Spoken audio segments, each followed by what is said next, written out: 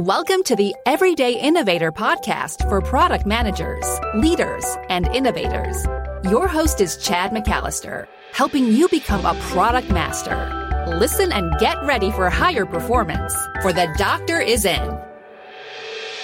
Hi, this is Chad. This podcast will soon be known as Product Mastery Now. While the name is changing, the purpose is the same, which is helping product leaders and managers become product masters, gaining practical knowledge, influence, and confidence so you'll create products that your customers love. The future of work is changing for many of us. We saw some changes accelerate as a result of the pandemic, and others have already been in motion. The changes will impact product managers and innovators as well. Our guest, Matt Coatney, has studied the future of work as it is also related to his interest in the future of artificial intelligence, automation, and other applications of technology.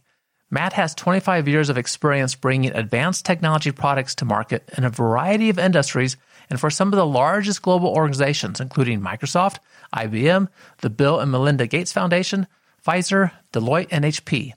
Use this discussion to help you consider how your work will change in the near future, and then you can better prepare for those changes and still accelerate your career through them. And remember, if you hear anything you want to go back to, we take detailed notes for you. You'll find those detailed notes at theeverydayinnovator.com/330. You'll also find a one-page action guide there to help you put the insights from Matt into action right now. Now, let's talk with Matt. Matt, thank you so much for joining the Everyday Innovators. Thanks, Chad. It's great to be here. I really appreciate you having me on. It's delightful to talk. We worked together a few years ago, and it's nice to get back together for an interview about something that you're up to now. Absolutely. It's great to see you again. And excited to cover this. We've had a few things going on. We have had a few things going on. Our time together could be talked about in terms of a knowledge management system. And the key lesson I learned, you were the lead developer for this thing and exceptionally well respected. And I had spent part of my graduate time investigating knowledge management systems. And in general, they're not very well, their success rate is not as high as we would like for them to be. And part of that is because they change people's behavior. And the brilliant thing about this system that you had put together with us was that it intercepted people's workflow in a transparent way, right? It just it worked automatically in a sense for them and brought information to their attention. And it was just a brilliant approach. You couldn't have said it better. It is one of probably a dozen decision support systems, sort of AI-enabled support systems that I've built over the years. And that was always the key. When we got it right and we were able to sort of insert into the slipstream of someone's day without interrupting or requiring them to learn something new, that was when we met success. And when we tried something that went outside of that, the further we went outside of their daily workflow, even if it benefited them, the harder it was to build adoption. Mm-hmm. So we really worked, to your point, to build user experiences that were as integrated as possible. And it made it actually a lot harder. It takes a lot more work and a lot more thought. And often you have to bend the technology a bit to make it work, but it's worth it. It pays off. Yeah, it kind of made it transparent and it benefited the user's work in a significant way. And we are talking about work. We got connected again over a book that you've been writing in your spare time that you don't have much of called Human Cloud. And one aspect of this is about technology and work and future paradigm shifts. But first, you address what is kind of broken about work. So I thought we would start there. What have you been seeing in terms of what is broken about work? First off, this was an exceedingly fun book to write because my co-author, who is also Matt, very common name, he's about 20 years younger, maybe 15 years younger than me. So different generation, has a very different view about work and a little bit jaded at times, but understandable. So we talk a bit in the book about what we have seen, and I've seen this in my own career, is as technology has evolved and made the way that we do work easier, it has, and this is no surprise, it's no brilliant observation, right? It has disrupted many industries. It makes the friction, we talk about the friction of doing work, that transactional cost gets lower. And what that's done is it's changed all of these different industries, but more importantly, it's changing the way that we work. It's changing work itself. And when we talk about what's broken, it's not that, it's not that we're fighting against the establishment and that's everything is wrong and they're crooked and greedy. No, we're putting all that aside and we're just saying the way work is happening right now. If you think about a traditional large corporation, is it's not set up. The structure, the organization, the culture, the systems aren't set up to accommodate a world where technology is changing very quickly and tools are being brought in that are fundamentally shifting how we do something. And corporations are just having a hard time keeping up. That is coupled, obviously, with, I think, as that tension has risen, we have seen in industry and in the economy, there is this growing gap between management and employees. There is, all-time low engagement. Job loyalty is certainly not what it used to be. And so we're just seeing this sort of rift between management and employees that is growing. It's generating a wage gap and all of these other things. But that's really a symptom of just the fact that the underlying systems need to be relooked at and really modernized for the world we're living in for the 21st century. I've had some conversations lately with people, and these have mostly been people that are in their 20s, right, 20 to 30, and they love their job, right? They love the work they get to do, and they absolutely despise the environment, to the point that a couple of people are leaving the work that they love because they can't stand the environment. Yes. And I think that's part of the tension that you're addressing here a little bit. That's right. And it's interesting too, because Matt and I have had that conversation, right? We talked a lot about this as we were writing the book and what I've seen, right? And I'm a corporate individual. I'm a technology executive. I lead large teams. I've had a good fortune of, generally speaking, working in pretty good companies. I've been fortunate.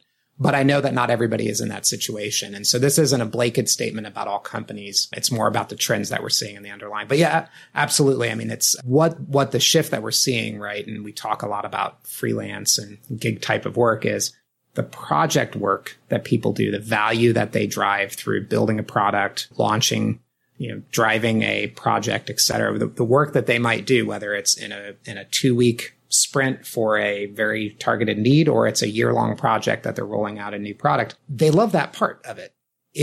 But it's the rest of the organization that is not necessarily plumbed to work in a project-based mindset. That's what we're finding, right? Companies are really good at doing certain things. They may not be as good at doing these other tasks, and project-based work is probably the most notable one of those.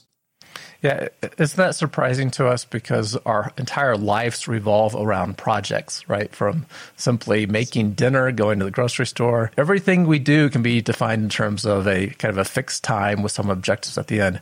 And yet our organizations still struggle with getting a group of people together to achieve those objectives together. And projects, they're full of tensions. There are great projects. I don't want to overstate this, but it's challenging. It is.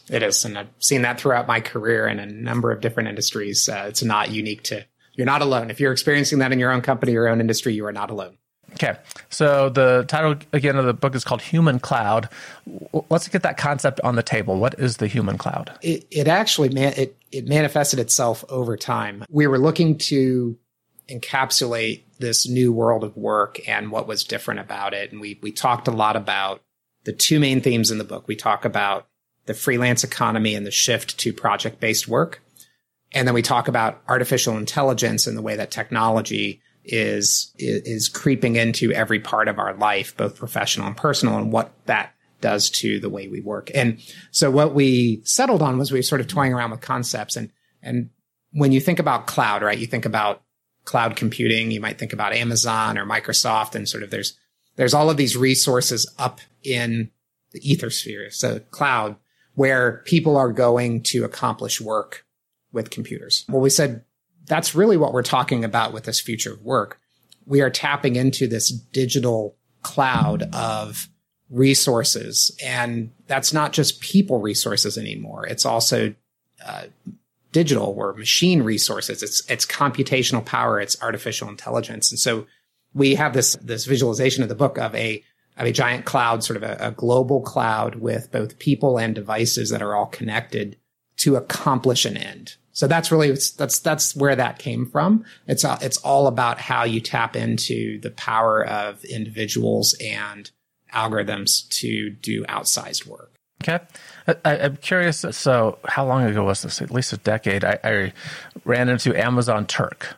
right? Which was this the kind of Mechanical way, Turk. Yeah, Mechanical Turk. And kind of a way, and it was like one of the first ones I came across, in the space of thinking of, well, I need resources, and there's this cloud of human resources that will do mechanical task sort of things for me. That's right. Sounds like the human cloud is kind of this combination, right? What's the technology, the platforms, the SaaS-driven environments, along with the human resources to get things done.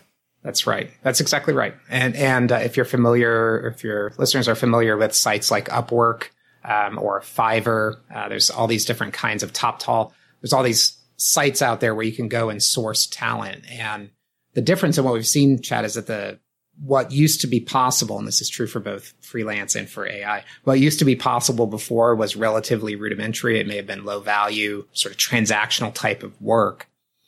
The shift is we're seeing really top-notch professionals choose a life of freelance, and you can get an executive, a business professional, a graphic designer, a top-notch developer, any kind of resource, even accounting. There's all sorts of different capabilities out there now that probably didn't exist to the extent they do now 10, 15 years ago. Yeah. And I think another factor maybe in the shift is just the comfortableness with that, right? That many of us are getting more used to finding expert resources to help us accomplish a task that we might not have thought about a decade ago. That's correct. We've also seen, right, that this is not, the concept itself is not new. If you think back to the days of, you could hire a contractor as let's say, you're a marketing company, you can hire a contractor to do graphic design. But those kind of interactions, they were expensive to bring someone on. You might have them for a 6-month project or something like that. But it was difficult to go through. You didn't know where to source. You had to rely on local networking professionals and things like that to find them. Technology has lowered that bar considerably in terms of the barrier to entry. Mm-hmm. And it's so much easier, quicker, et cetera, to find someone. So we're used to doing that in our professional lives, certainly. What the opportunity is, we're able to do that so much more quickly and in such a different variety and globally now that everything has been digitized. We'll hear more insights from Matt in just a moment. I want to comment on something that I don't expect to be changing for product managers anytime soon, and that's the need to improve our performance and our performance of our product teams. One reason is because timelines are decreasing as competitors respond more quickly. That is why I created the Rapid Product Mastery Experience, the RPM experience. This is a 9-week journey, meeting virtually for 75 minutes a week. I take groups of product managers and organizations on this journey, building a broad foundation of product management knowledge, getting everyone on the same page, while importantly, improving their collaboration and renewing a focus on the customer. Product managers feel empowered and more confident about their work and how they create value for customers and their organization. Many organizations have benefited from the RPM experience, and you'll find them listed at theeverydayinnovator.com/RPM. Also, the RPM experience just got better. I've updated 100% of the experience. Now is the perfect time to find out if the all-new RPM experience can help you and your team. Check it out at theeverydayinnovator.com/RPM. Now let's talk to understand if it will help you also. Now, more with Matt. So we're going to get to the punchline, so to speak, for what does this all mean for product managers in our work, maybe using resources and how we better position ourselves too. But there's a key kind of role that you define in the book called change maker, and that change makers are going to be impactful here in the future of work. Tell us about what a change maker is. One thing that we were very mindful of when we were writing this book, we tried to be balanced because there is a utopian version of this where everyone is living a nirvana life and they're working on the beach for 4 hours and making millions of dollars. But then there's the dystopian version of that where everybody becomes a cog in a very corporate kind of machine where, taking sort of the Uber or the DoorDashes to their worst extremes. We do find it somewhere in the middle. And that's where the changemaker concept comes in, because we implore people that this change is happening. It's how you react to it that matters. So the change maker is effectively, it's an entrepreneur or an intrapreneur. Pick your definition, but it's someone that is leveraging the resources at their disposal to create value. And that is a race to the top, meaning the more that you can leverage resources, the more value you can create. And it's this virtuous cycle. So the change maker really isn't, it's your own personal entrepreneur. You're growing yourself, you're growing your business, your role in a company, whatever that might be, but you're taking charge of that. And your sole focus is driving value. How do you drive more value to whatever that means to you? Mm-hmm. And it sounds, it's a lot of just career advice that I've given people through the years, crystallize into a bit of a concept. Own your own destiny, find how you add value, continue that flywheel, like all of that good, self-helpy kind of stuff. It's true. It's trite, but true. I think we both have, since I've known you, both approached work in kind of a similar manner, that we think of ourselves in some aspect as owners of the work, right? We're not just contributors to the organization, but we think in terms of, well, if we really are making the decisions, how would we make those decisions? And it changes our perspective if you think of yourself as a owner in this, right? And even down to the point of, like, at least I know where my mind often goes is, how does my work contribute to covering my salary and also producing revenue for the organization to keep this thing going? As if it was my organization, I would care about that, right? Yeah, that line of sight is critical. It can be scary, right? It's empowering, but it's also accountability. And those are two sides of that same coin. But for those and when we talk about it's people that want to grab that and own it and run with it. But you can become one, right? It's not something you're born with. It's more of an attitude and an approach, to your point. And if you start seeing that line of sight to the value you're creating and to your point, the return on investment that a company's making in you, then you start looking at things very differently. Mm-hmm. And I've had one of the great things with the book is we interview so close to 24 different individuals, both on the freelance and the technology side. And in talking with the freelancers, the ones that have been doing it for 5-7 years, that is how they viewed themselves. They were operating as a business. They were thinking about, what is it that I do that adds more value? What are the things that I am doing today that aren't adding value and I can subtract? And they were constantly just like, it was part of their thought processes of how to operate, right? They were running a business of one. And it was really neat just to see often young people, but had gotten those kind of dog years of experience like you do at a startup or in a consulting world. You just on a project. And the growth that they've seen has been tremendous. Mm-hmm.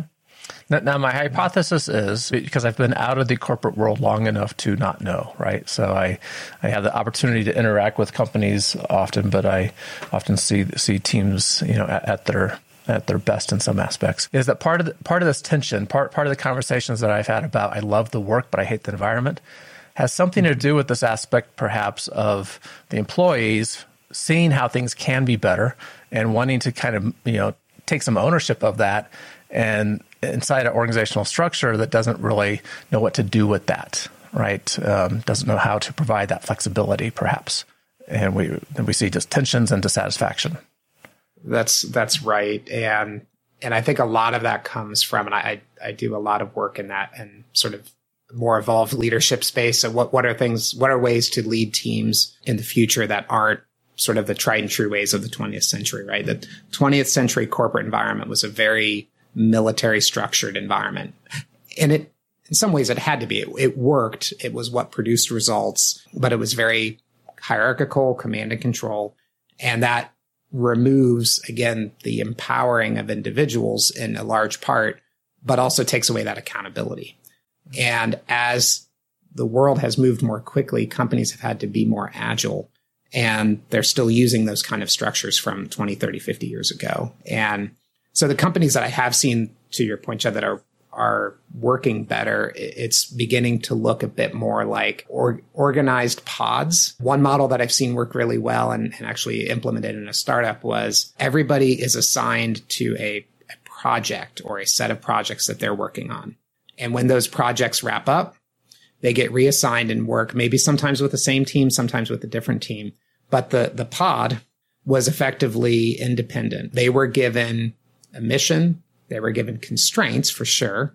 Can't be running amok. So they have to live within the security compliance world, and they have a budget and everything else.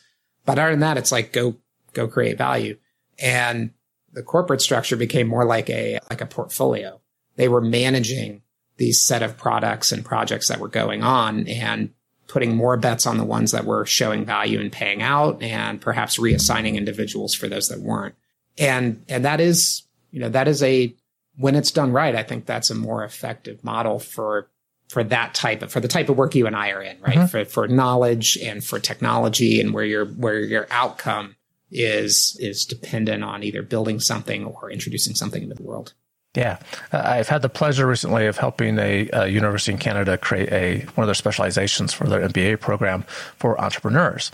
And the final course in that specialty that I got to design embraces that concept that you just talked about. So this is really good. It's comforting that we're on the right track. That it's challenging to know bets are going to work out, right? And the notion of putting all your eggs in one place is foolish. And approaching it as a portfolio, which is kind of the heart of this course, and having small teams work on projects that have some promise, and over time you're figuring out which ones have the most promise, and you shift resources some. I like the pod structure. There is a counterbalance to that, and I'm old enough and hopefully gotten a little bit wiser to know that it's not as stark black and white. There was a great, I think it's Reid Hoffman from LinkedIn, and I think he got it from another CEO somewhere, but he talks about there are two types of roles in an organization, and sort of traditional management and traditional roles are very much structural. So if you can think of something like finance or HR or operations, if you're running data centers and things like that, they're run they need rules and guidance and structure, and they run well. And people in those roles like that structure and certainty. And there's nothing wrong with that. What often happens, and I found this early in my career, when you stick someone who is entrepreneurial in that environment, they rankle at it for obvious reasons. But the reverse is true. So he talks about these as tours of duty. So, and I loved that analogy, because that's how I think of it too. You get dropped into an organization, you're given a mission, you have, let's say you sign up for 18 months or 2 years or however long, and you you do that, you knock it out, you excel, you show your value. And then you go back to your boss or your commander and say, all right, that was great. It's time for me to re-up. What do you got next? And so it's that mindset of project-based work, but almost a totally different entrepreneurial type of mindset. And there are people that are well cut out for that. If you put someone that likes certainty, that's terrifying, and that's okay too, right? So it's that give and take. And that has been for me what I've seen the shift in corporate world, certainly since in my lifetime in work, is we're shifting more and more toward that type of tour of duty project type work, and that infrastructure, the security, that base, still vitally important. It's becoming smaller. It's become a smaller percentage of organizations as they can lean on technology and other capabilities to provide that more efficiently. And so that's the shift that we're seeing. And for me, that means knowing what you're good at, right? Knowing what your strengths are, where your capabilities lie, and building a team. Maybe it's a network around you of pulling in those resources to help you when needed to accomplish things that you're not good at, because none of us are good at everything. And nor do I think we should be. I think we should actually spend time emphasizing our strengths and not being so concerned about our weaknesses. But it takes a group of people to get objectives accomplished. It does. Absolutely. Okay, so change makers. Let's put this in the context squarely of product managers now. It seems like there's two aspects of this that we could talk about, and we'll see where we end up with the time we have. As a product manager, we probably are encountering more resources like this to get work done. But also, we need to think about how this kind of shifting paradigm that might become much more significant than we're seeing right now and talking about right now impacts our work as a product manager.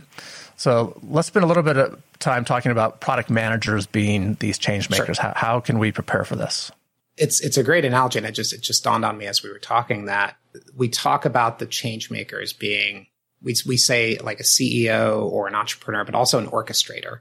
And that's where we're steering, and I steer people that I coach and mentor as well, to focus on how you pull together these resources to accomplish something, and how that is where the value as humans is increasingly going to be as more AI and technology sort of take over routine tasks. So from a product manager perspective, it's what you do day in and day out, right? So part of managing that product, and I've been there and done that in prior lives as well, is you're helping to define and shape the strategy, but you're also very laser focused in on the execution, both in terms of defining what that looks like at a very specific level, and then ensuring that it is executed and delivered properly. That's an orchestration role. So what I do believe it means for product managers today is that as you're looking at staffing for your projects or bringing in experts either in the envisioning stage or in the implementation phase, is that the good news is you have more and more opportunity to pull in the right expert. And we put an example in the book. There was a motorcycle company in the upper Midwest that needed to build a new interface for their mobile app that involved some 3D rendering. And they ended up hiring an expert, I think, out of Japan to do the coding. That could not have happened 50 years ago. And so the good news is you have all of this additional wealth of talent that you can tap into. The challenging part is everybody else has the same thing. So you're competing for resources, particularly in the technology space. You're competing for resources that everybody else is, and it's becoming harder and harder. So freelance can unlock that for you, where you have more of a net of a web of opportunity to reach into and find the right talent. You will face structural impediments. We talk about that in the book. If your HR systems and your sort of corporate policies mean that to onboard anyone, it takes 3 weeks to go through paperwork and security background checks and all of that kind of stuff. If it takes that long to onboard a person, you're sunk because you may only need that person for a week. So you're having to work with your corporate partners to understand how they can expedite those things. The last thing I'd say, so from a product management perspective, and I have a technology lens, it's my background. So I know not all product managers are tech, but we talk a lot about AI. It is becoming increasingly cheaper. And Chad, you mentioned this. It's becoming increasingly cheaper, quicker, and easier to implement. And to give you an example, the product that I built that Chad was talking about, it cost us probably all in about 1.5 to 2 years and maybe a couple million in investment. And we did that on the cheap. It probably could have been 10 to 20 million in investment easily. I built that same product in a different industry a few years ago. Very similar product, same kind of technology. Built it in 1.5 months with one person for about $50,000. Like that is the acceleration. It's amazing, just shocking to think of that. And it's only been 10 years later. Right. So when you're thinking about integrating this kind of technology, know that it's going to become increasingly easy. It's already being built into a lot of the software that we're using as companies. So it almost becomes just table stakes. And that is going to change how we work. It's going to change how your products are successful and change user behavior. So that's the other thing to watch out for. So lots to keep in mind. Yeah, a lot of the resources that we use are evolving, right? So product managers, we've seen in the last arguably year or two, data scientists becoming much more important. Mm-hmm. And so organizations have embraced using data, analyzing data, helping to guide decisions with that.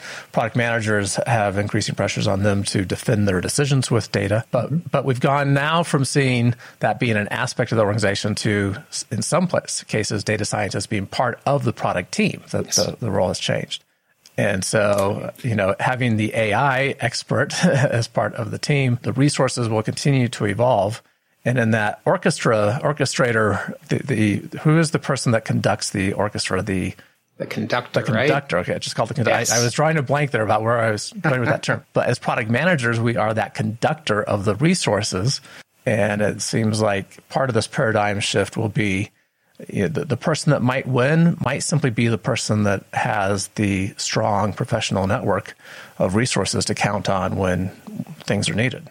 That's a great point. And you mentioned analytics. We talk a lot about, especially, and this was my section. I took the AI section of the book because it's my passion. Mm-hmm. It's where I've spent most of my career. And, you do not need to be if people say, so should I go get a computer science degree? And I said, unless you really want to do that full time, no, you don't need to be a developer in order to leverage technology. And you hit on it. One of the key skills I say is you need analytical skills. And you don't have to go get a degree in statistics, but understand causality, impacts, trends, predictions, things like that. Understand how those work helps you in your role, because so much of what we do is data driven these days. And so as that orchestrator, as that conductor, you need to understand how that data works. You don't have to be a data scientist. And I would argue that, sorry to my data scientist friends, but I think that's a waypoint on a journey that doesn't end with a data scientist. I see where we end up is that these tools are pervasive and easy enough to use that citizen data scientists, those of us that are analytics savvy, but not data scientists, can run with these tools and make the decisions we need without an intermediary. Product managers are already very good conductors, and now we're just reframing in a sense, expanding that a bit. One more or a few more tools in your tool belt. That's right. Good. Matt, thank you for all the information about this human cloud and shifting paradigms of work. The book has received great praise. So when you look at the people who have endorsed it and reviewed it, you have wonderful people characterizing it as this is a book that needs to be read to understand what is coming to the future of work. So appreciate your efforts in making this happen. Thank you. As listeners know, we like innovation quotes around here. What do you have for us? And tell us a little bit about what that means to you. Sure. So I heard this one maybe about a year ago, and it resonates with me now that I'm a bit older and longer in the tooth, is that it was from Mark Zuckerberg. So he originally used to say, when he was early in the Facebook days, was move fast and break things. And that was the ethos he wanted to. He said, don't fear failure, right? Charge in, break stuff if you have to. Then it became a proper company. And so he now says, move fast on stable infrastructure. And I think that is such a great quote, because it highlights that except in the most early stages of startups, innovation has to be built on something. And if it is on wobbly infrastructure, and he's not talking about servers and stuff. If the company is wobbly, if processes are wobbly, if the system, the technology is wobbly, then you can't innovate and succeed in bringing something out to market, because that's going to be a structural impediment that just keeps dragging you back. So I love it, because product managers, like, work with your teams that are building that infrastructure, whatever that means to you, and partner with them to ensure it's solid so that you can, stand on the shoulders of giants, as they say. Yep. Thank you for sharing the quote with us. For listeners that want to find out about Human Cloud and other work that you do, Matt, how can they do that? Sure. So humancloudbook.com. humancloudbook.com. It's also out on Amazon and other retailers. And then for me personally, I'm on LinkedIn, but also MatthewCoatney.com. MatthewCoatney.com. I'll make sure the links to those resources are in the show notes. Matt, thank you so much for bringing the insights to us. It's great to connect again after working together for a few years. Absolutely. And this is a good contribution for product managers, organizational leaders, and employees to kind of know how things are changing in the future for them. Well, and thank you for doing this podcast, because it's wonderful and is such a needed topic in this space. I really appreciate it. Thanks again for listening. This is where product leaders and managers become product masters, getting practical knowledge, influence, and confidence so you'll create products customers love. Find the written notes of the discussion with Matt at theeverydayinnovator.com/330. Keep innovating.